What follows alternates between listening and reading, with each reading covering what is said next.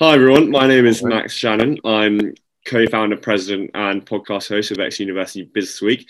Today, I am delighted to be joined by Jack Spallone.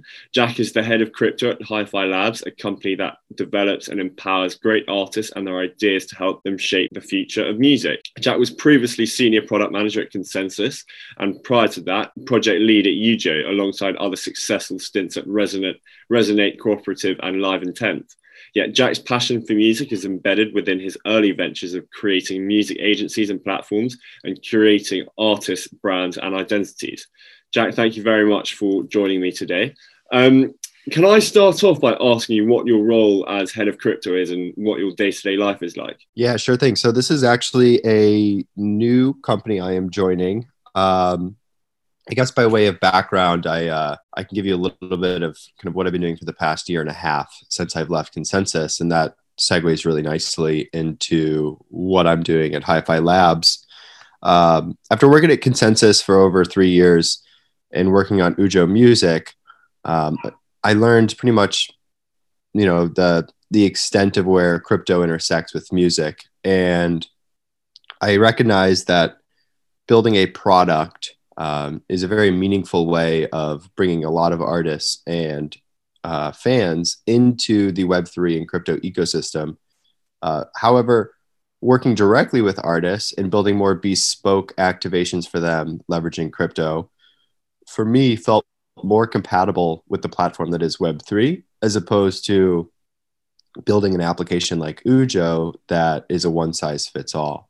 So to give some context there, in May of 2020, I worked with artist RAC, and we released Tape. Tape was a token on Ethereum, and it was redeemable for an actual physical cassette tape in the real world.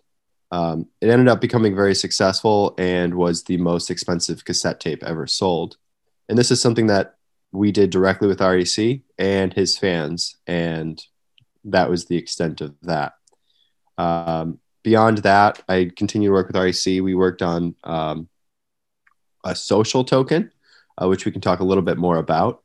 And then I've been working with other artists that have kind of come through the funnel and wanted to explore different things. And in thinking about what the best orientation for me was, I increasingly realized that being in a position where I'm not necessarily building a one-size-fits-all product, but I could act more like an agency with resources to understand the needs of a certain artist, their fans, and then explore what it would take to build that and how Web3 or crypto could intersect with that has been much more advantageous. So a couple different things aligned for me and Hi-Fi Labs. Hi-Fi Labs was started by the former head of music at Patreon. And this guy named Joe, he's a friend of mine. He realized when he was at Patreon that the vision of Patreon, this vision for enabling creators to have their own economies on their own terms, was still limited by Patreon, the platform, and the tooling that it had available. So he recognized it. Was there a way in treating the open web and all of its tools to basically be this invisible Patreon for artists? And are there companies out there that take that very approach and service artists in that way, that make them the center of their economy rather than a platform? And while he didn't necessarily jump to Web3, I was introduced to him, and we both realized that we were oscillating around the same very thing. And with his background and my background, we felt that from a technical perspective, we're pretty well covered in addressing artist needs with technology. So I've actually been at Hi-Fi Labs now for a few weeks. My day-to-day is, still on-ramping and getting to know everybody, as well as the various different things that we're working on. I'll say Hi-Fi Labs has done things like live stream concerts and Discord. They also sign artists. They have a little bit of an A&R function to develop emerging artists. We have a big emphasis on teaching artists resiliency in their careers. A lot of different soft skills that are equally as important as some of the more hard things like technology. So yeah, it's kind of been it's it's still emerging, and we have some kind of big plans with what we want to do with crypto. And I could tease some of those out here today, but I won't go into full detail about that. Awesome. That sounds super interesting. What we'll do is we'll start off with NFTs, move on to DAOs, then move on to the music industry as a whole. So can I start off by asking what an NFT is, and then alongside that, how do you create one? Sure. Yeah. So an NFT is merely a data point on a blockchain. Now, a blockchain is basically you could equate it to a Google spreadsheet that anyone can access at any time, but nobody can change the prior history of. And if you think about the implications, if you really back out from that, there is no kind of trustworthy shared source of information that human history has ever benefited from. I mean, you know about how history is, shaped by the victors, or that old saying. In this case, with a public blockchain specifically, you basically have a ledger or state of information that cannot be changed. So this was created primarily for financial purposes, because there is a lot of value in having a ledger that cannot be manipulated, that inherently can bring value assignment to assets in a digital context that we never before could achieve. This is what Bitcoin introduced. But if you take this a little bit further and you allow programmability within that actual state network, you have something like a smart contract platform. Smart contracts are basically just the ability to prescribe logic to those actual assets of value in that spreadsheet or in that state network.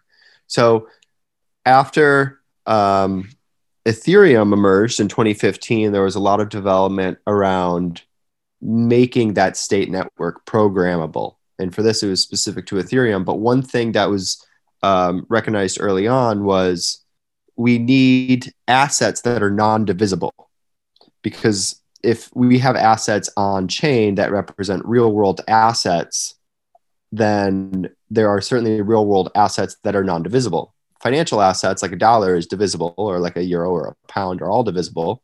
You can divide them and then you have half of one. And that still is an increment of value. However, you cannot divide a house. You cannot divide a product. You cannot divide a collector's Birkin bag.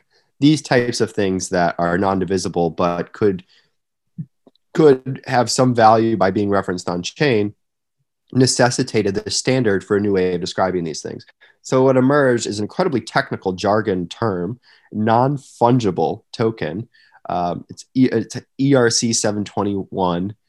This is basically the technical semantic language for Ethereum. And while this emerged in 2017, it really didn't take off from a consumer crypto standpoint, really until 2020 and 2021. The background is there were some early iterations on what these could be. When I was at Consensus, frankly, we were researching what an NFT token could do for CPG, consumer product goods, inventory management, perhaps for actual manufacturers, but also supply chain, but also potentially as taking that item along its lifetime and issuing it ultimately as a receipt, a proof of purchase. Again, this is just a data point on chain.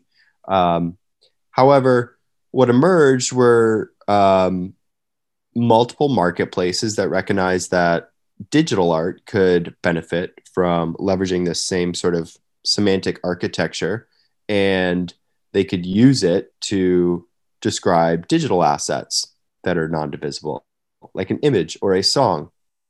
And very early on, one of the first marketplaces that emerged was Super Rare. Another one was OpenSea, Rarible. These are all popular NFT marketplaces today on Ethereum. But really in 2020, we saw an explosion of NFT marketplaces. And these were more next wave. They had new audiences. They weren't the inherent crypto first audiences, but rather they went out and have a bunch of legacy world or real world artists, their fans, all started pouring into crypto. And they did so at a time during the underlying assets of crypto really appreciating.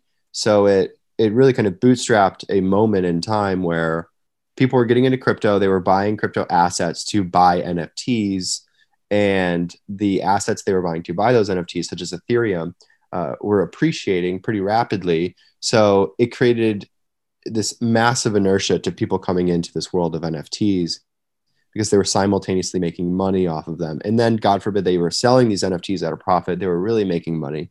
So that is an NFT. That is the moment of NFTs right now, is, I kind of understand it or see it. There's a lot more going on that's incredibly interesting. But I can jump into that if you've got any questions there.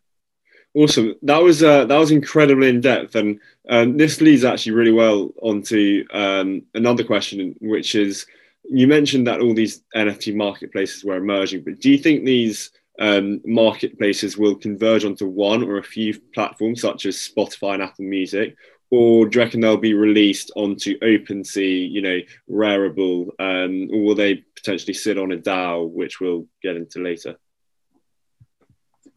I think, potentially all are true. I should highlight, and this is not something that's obvious to everyone, but the beauty of Web3 is that it is the platform. With Spotify, you have a proprietary walled garden of user information, user activity, the actual underlying assets, such as the music catalogs. Those are all hosted on Spotify servers, and they do not share that accessibly to an open market. But by putting NFTs on a blockchain, the little data point on the blockchain that is the NFT most often points to the actual asset, given it's a JPEG or an MP3 or a PNG file, whatever it is typically stored in a decentralized storage network, and it's issued from a user's wallet. So here we have identity, the user's wallet. We have the actual asset, which is stored in a decentralized storage network. And we have the proof or the provenance of that asset with its assigned value referenced on the blockchain. So if you and I wanted to, we could go create an application today that pulls in all of that information, and we can start displaying NFTs, and we can enable users to come and connect their wallets and interact with the NFTs that they have. And we could do so in a very permissionless way. We don't need to ask OpenSea for access to the NFTs that they've helped mint. We don't need to ask SuperRare for the NFTs they've helped mint. We do not need to go out and do that anymore, because the platform is Web3 in this instance. It has the characteristics of the platforms that we understood in Web 2.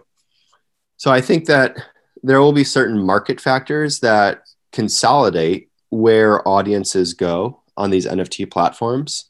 But I think the kind of core impetus of people joining and participating in a lot of this NFT activity right now will shift from just collectorship and speculation, and even, like the speculative money making that you see with people flipping NFTs. Like, we will shift away from those. And I don't think that those will go away, but NFTs will have much, much more novel use cases.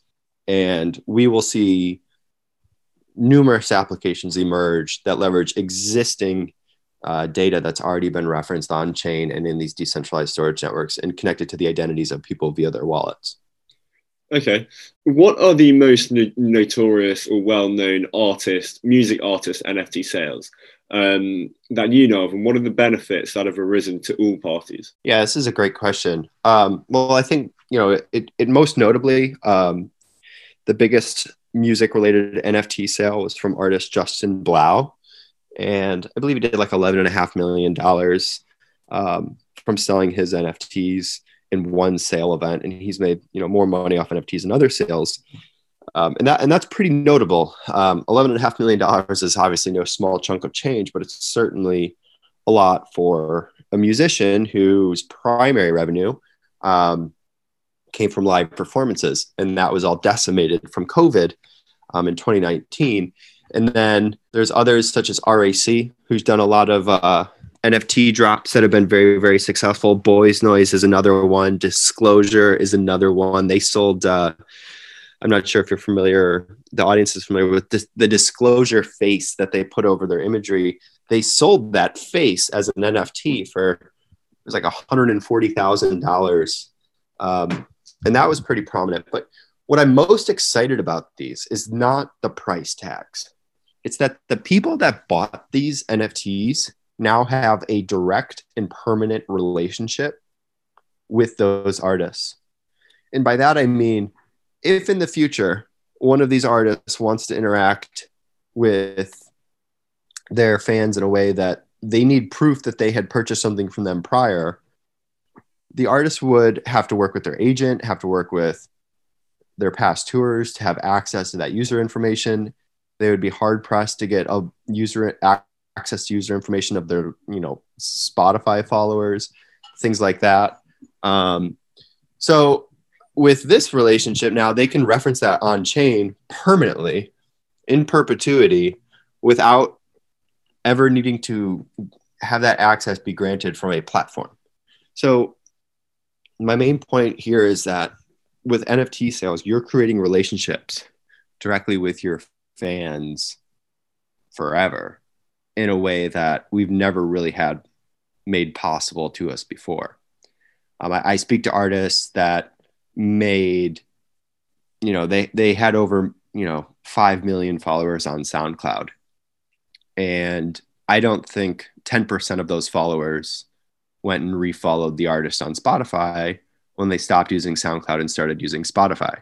Now that's kind of like a little bit of a tragedy, right? Like a follow of an artist is something that, if we follow the history of platforms and music and the internet, if I have to adopt a new platform every decade, I'm certainly going to have some attrition in the artists that I follow. And that's a shame. That shouldn't be the case. And when that platform ultimately goes down, like we saw with MySpace, that information is gone forever.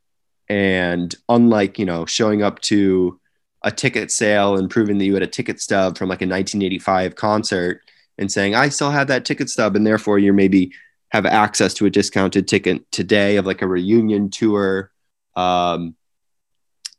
We don't have that information. The digital nature of that information is ephemeral, unlike ticket stubs. But now with the blockchain, we kind of have a permanent anchor that we can create. And unlike a ticket stub, you can't lose it. Okay. And now let's move on to DAOs. And it's a bit of a three-part question. Can you explain to our listeners what a DAO is? How do you create one and how they function structurally? Sure. So this is a very, very loaded topic because DAOs exist on a spectrum. DAOs, from a very technical implementation point of view, I think are a little bit more than what we are seeing today in practice, particularly if you look at what was originally conceived as the idea for what a DAO could become and what is being done now. They're very, very different. That being said, there are many groups that are kind of moving towards, I think, what DAOs are, were originally conceived to be. But I also want to highlight that the things that we see people doing that claim to be DAOs, while they might not necessarily be DAOs in their purest form, I would still extend the DAO acronym to them because I think that that's just a way of culture adopting language. And I think it is an appropriate kind of terminology for what is happening, although it is a little bit removed from its original intention. So I'm going to unpack that because that is a little bit of a distinction that I thought it was important to make. But DAOs are originally conceived in the Ethereum white paper as a decentralized autonomous organization. If you go back to the point I made, could theoretically automate via smart contracts the very, very practices that sometimes require entire departments to administer. This could be things like insurance companies could be automated and be programs. This could be like home escrow accounts. This could be like a lot of different legal operations, such as like wills and estates could be programmed. And there could be, certain oracles that bring real life data on chain that once triggering an event could trigger a smart contract to do something that normally you would have to manually reach out to a company to do. That was the idea of this, autonomous organization. But today, I'll skip a few years of history of DAOs. Today, what we're seeing are largely communities with tokens, and they look like community tokens, but there is governance going on. I think that's a big kind of kernel or ingredient of the current DAO kind of structure that we see today. You have token weighted governance. So your token is commensurate with your voting power. This is something that Vitalik actually put out an article recently, kind of ushering DAOs to move away from, as it's not incredibly democratic. However, another element is basically allocating the capital or treasury to do things in this very open way. So what we're seeing are basically DAOs have a cooperative moment. They look a lot more like co-ops than they do autonomous organizations in the traditional sense. However, I think that DAO as an acronym is still a good way of putting it. How you would go about creating it. So primarily, they start with a token. They start with a well-distributed token. And then token gated channels within a Discord is a great aggregating kind of public space for these communities. Just because the tooling is in place for you to set up channels within Discord that require you to have X amount of tokens. This works really, really well for bringing people in that are actually members of the DAO and giving them a place to speak to each other. And then there are voting mechanisms and tools such as, the most popular one is Snapshot. This is an Ethereum-based tool where based on, you can connect your wallet and based on the tokens you have, you can vote on an issue, and then that issue can either be passed or not. And that all primarily happens off chain. It's just an API that looks at your token balance at a certain time, hence Snapshot. And then you can make a vote commensurate with that. And then the outcome of the vote would set into motion what then whoever's, executing on behalf of the DAO would do. So a good example would be looking at FWB. It's kind of like a social club DAO. I think a good example would be like a Soho House as a real world analog. FWB is probably on a long enough timeline much different than Soho House, and it's actually probably much bigger and greater, I think. But effectively, it is a community of a ton of creators within the crypto space, a ton of people that have been in the crypto space for a long time, combined with a bunch of well-connected people that span across the globe that really want to do creative things together. And there's verticals within FWB that focus on all sorts of different creative areas. There's also investment stuff. It's really just kind of like a bunch of clubs within a larger club. And the sense of community is so real, and you really feel that. And I think that's a party to everyone having, a very tangible shared value of that community, as opposed to you pay Soho House to be a member, and then it's a kind of one-way transactional thing. You're in this club, you buy into this club, but you're a co-owner of this club. And I think that departure from this prior model and being a more cooperative model is very, very conducive for a lot of new and cool activity that we're seeing with FWB. Okay, so you've already raised the issue or topic of community tokens, social tokens. But to what extent are these tokens you get from DAOs affected by the overall crypto liquidity, Bitcoin price, etc.? Yeah, I think that's a good question. I will say so, just to lean back into the FWB example, because they saw a ton of price activity over the past 2 months. Basically, a very prominent investor wanted to invest into FWB, and the speculation of that happening, as well as at what price they could get in, made the price effectively 10x within a month. And this is great for everybody. I mean, there's no doubt that holding membership to this community and it 10xing in value is going to make you feel good. But very quickly, a lot of people highlighted the fact that the barrier to entry was now prohibitively high. And while being a part of a club that may have cost $1,000 now costs $10,000 might be exciting in that you can exit and get that money back. You don't necessarily want to exit this club. So it's not like you're realizing that value either. All that's happened in the process is you've prohibited people from joining at a barrier to entry that is approachable for the audience you want to go after. So now FWB is exploring how can we use NFTs as a seasonal entrance pass for what we're going to be calling fellows. And this kind of evolution is a very kind of iterative, think on your feet, adapt to what's happening approach. And it's kind of, I'm not going to say or go as far as saying that it's solved for this upside kind of barrier that's been introduced. But it's a good example of how the community is incredibly responsive to that slight paradox. Now, the opposite paradox is you have a community token with a community and the price can be incredibly volatile, up or down. What if you have people that buy in and then the price goes down? How do they feel about it? Do they feel that the value is still there for them? And whereas there's not as many kind of examples of that, because for the most part, most that have gone through that process have come back up. I think that we need to think about these things more as dynamically priced clubs in this inner rim and less as investments, because your membership is the driving motivation. You choose to buy in at a time where the price is actively reflected based on the market sentiment of the value of joining that club. Because these are liquid memberships,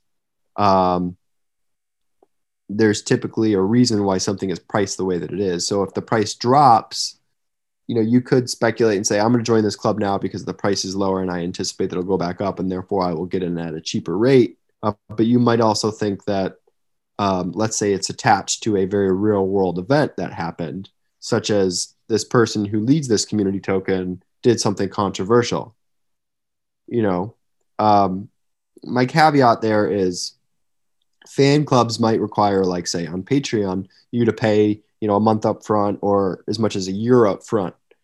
And I won't use specific artists, but if let's say you are a member of a Patreon of an artist that did something that got them canceled on Twitter, and then a bunch of people stop signing up for Patreon and someone could lose your money. I think that's no different than how we look at these community tokens as memberships, with the exception being, unlike Patreon, you can exit even though it's at a discounted rate for these community tokens. You still maintain that availability to exit, so long as there is at least some liquidity. So that is an interesting, political economic factor or psychological play there, where you do at any point have some incentive to exit. There is some sort of rebate value that you couldn't get back, even if it's lower than what you entered at. Okay. Is that the way a DAO works? You can only get in by paying money? No, that is the most standard kind of participatory level that I'm seeing. But DAOs, again, are emerging, and I'm speaking towards the kind of more contemporary understanding of a DAO. DAOs are largely representative of a cooperative. However, there are other DAOs where I'm a member of a DAO called Museo, and I donated an NFT. But I minted the NFT. It was my NFT. I paid the gas cost to mint it, but there really was no market for the NFT. No one wanted the NFT. It was more something that I minted for myself because I wanted a record on chain of something that I thought was unique, and it was an important point of history in Ethereum's lifetime. And I ended up donating it to Museo DAO, which is a museum of NFTs. Museo DAO gives you ownership in their DAO by donating these NFTs. So that's an interesting way of joining that DAO. However, I I I'm kind of struggling to think of one off the top of my head, but there are other DAOs where membership is extended to people based on more reputational characteristics, such as you're a prominent NFT collector. We would love to have you as a member of this NFT collector DAO. Or you're a prominent NFT artist. We would love to have you as a prominent member of this DAO. And there are plenty of examples of that where you see people being rewarded from the DAO just because of the reputation that they have created within this space already. Okay, sure. You've mentioned a few DAOs, but are there any attractive DAOs to be part of in the music industry specifically? There are a couple. The most interesting one to me is this DAO called Songcamp. It's started by this guy Matthew, who has basically created a bunch of songwriting and production sessions with groups of people, and then they've released those songs using NFTs, and they've used that revenue to drive it back to the DAO. And very, very interesting model. And he's doing it in basically versions. And one of the more recent versions was Elektra. And Elektra was basically a group that spun out these songs that these strangers got together online and created. And then they sold them, and then they brought that revenue back in, and they created Elektra DAO. So you could argue that Songcamp is a DAO, but it also spits out DAOs as a result of being a DAO. Very, very interesting concept there. Another one, it's not so much a DAO, and I wouldn't call it a DAO at all, actually, but I think there's a future where inevitably it becomes a DAO, is Seed Club. One of my most favorite people in the space, Jess Sloss, started Seed Club and basically focuses on social tokens, community tokens, and really constantly challenges the thinking around them, and simultaneously innovates through what they call cohorts of community creators where they explore the use of a social token. So in a way, Seed Club kind of incubates, I think, a bunch of very early stage DAOs or pre-DAOs to get towards that DAO timeline via social tokens. And that's very exciting.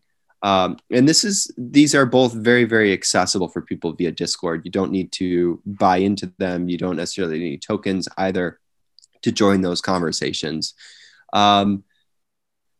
With respect to other DAOs, there's another one on my radar. It's called Float DAO. That's with a PH, Float.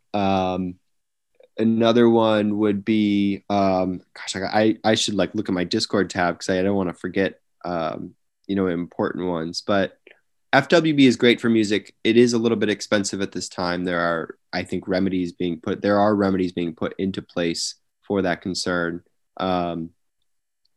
Seed Club, Forefront, not really a DAO, but they have a token, but they basically cover this whole space. I really, really love all of the content that comes out of Forefront. You don't need tokens to access that. But they really leverage the community to contribute content and contribute more administrative and operational work as well. So that's been a great experiment. And then, of course, my artist DAOs. I'm working on one that I won't talk about, but RAC with a money sign in front of it is a social token for the artist RAC. And it's not a DAO yet. We're not calling it a DAO, but it's a community token. And I think over time, it'll start to look a lot more like a contemporary DAO where the community is much more involved in the direction of that project. Interesting. Do you have any more social token DAOs such as RAC? There are other artists who have explored tokenizing their community in some way or form. Rally.io does this for artists. They're a side chain. They're a kind of a more centralized version, but they've done a lot of experimentation around the application for tokens and rewarding communities. It's been a really interesting experience to watch that. I would say for anyone else to look at that, it's a great place to kind of start and look at, and actually have a big index of community tokens that you could dig into and, kind of see how these different creators are treating them like that. But there are some other artists, music artists, that are exploring how tokens can aggregate their fan bases and give them some sort of ownership over kind of the fandom or community that, you know, they want to be associated with. And I won't identify them, but if you keep an eye on Hi-Fi Labs and what we're doing, you should be privy to that information as it comes out. Okay. Now, Jack, the last question I have for you is based off an artist friend of mine. She's blowing up hugely in the UK. She's amazing. But I was speaking to her recently about this whole crypto music space, and to be fair to her, you know, she doesn't really know a huge amount about crypto, and she's very zoned in on the whole traditional music industry. And there were four kind of concerns that she raised. First, it was to do with the fact that Spotify's cut is worth it, because once you get onto Spotify's playlist, that essentially makes the song go viral. But also for the fact that she has no time. She's either on social media, she's playing live, she's at a shoot, she's writing music. But also selling NFTs can possibly seem a bit exploitative to their fans. Yeah, so those three concerns about being exploitative, about having no time, and, you know, Spotify is, you know, technically worth it. What are your thoughts on these points, and how do kind of NFTs and DAOs solve these problems? So let me tackle it by the time one. I think the time one is incredibly valid.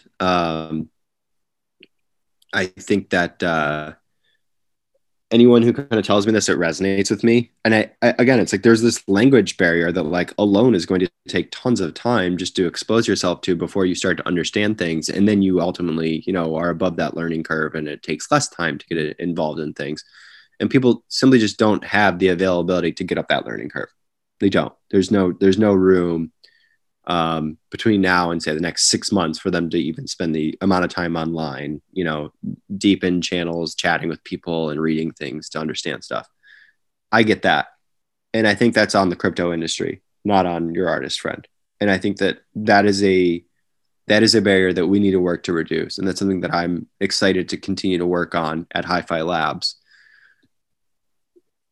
Separately, the argument that Spotify is good, I think, you know, I don't think once on this call I mentioned anything about Spotify streaming royalty rates and, you know, criticize them. I think that is a very valid argument. I think that Spotify streaming royalty rates, while they suck, are also not a problem of Spotify's. Spotify's not responsible for them. Copyright royalty boards set royalty rates on compositions, and whoever's negotiating your recording side is most likely predicating that. And then your ownership of that is largely, you know, played into that as well. I mean, if you own a lot of something, you're set to make more than if you own very little of it.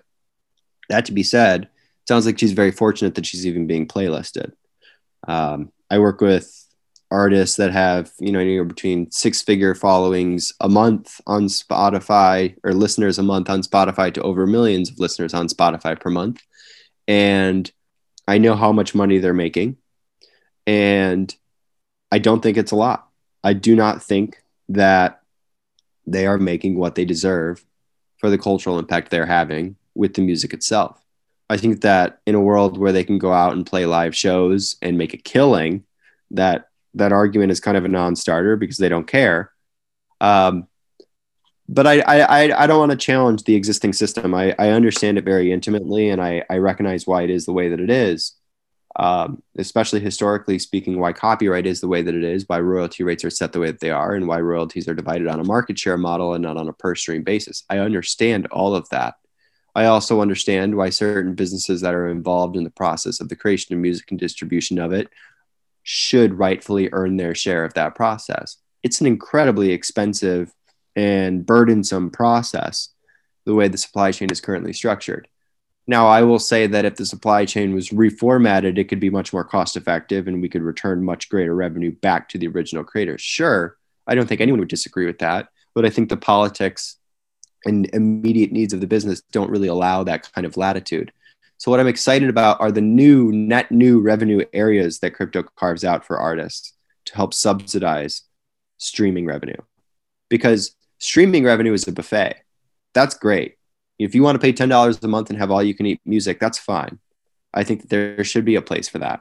I personally don't want to go buy a social token for, say, Fleetwood Mac or Bob Dylan just to listen to their music in the future. That sounds awful. That sounds like incredibly prohibitive.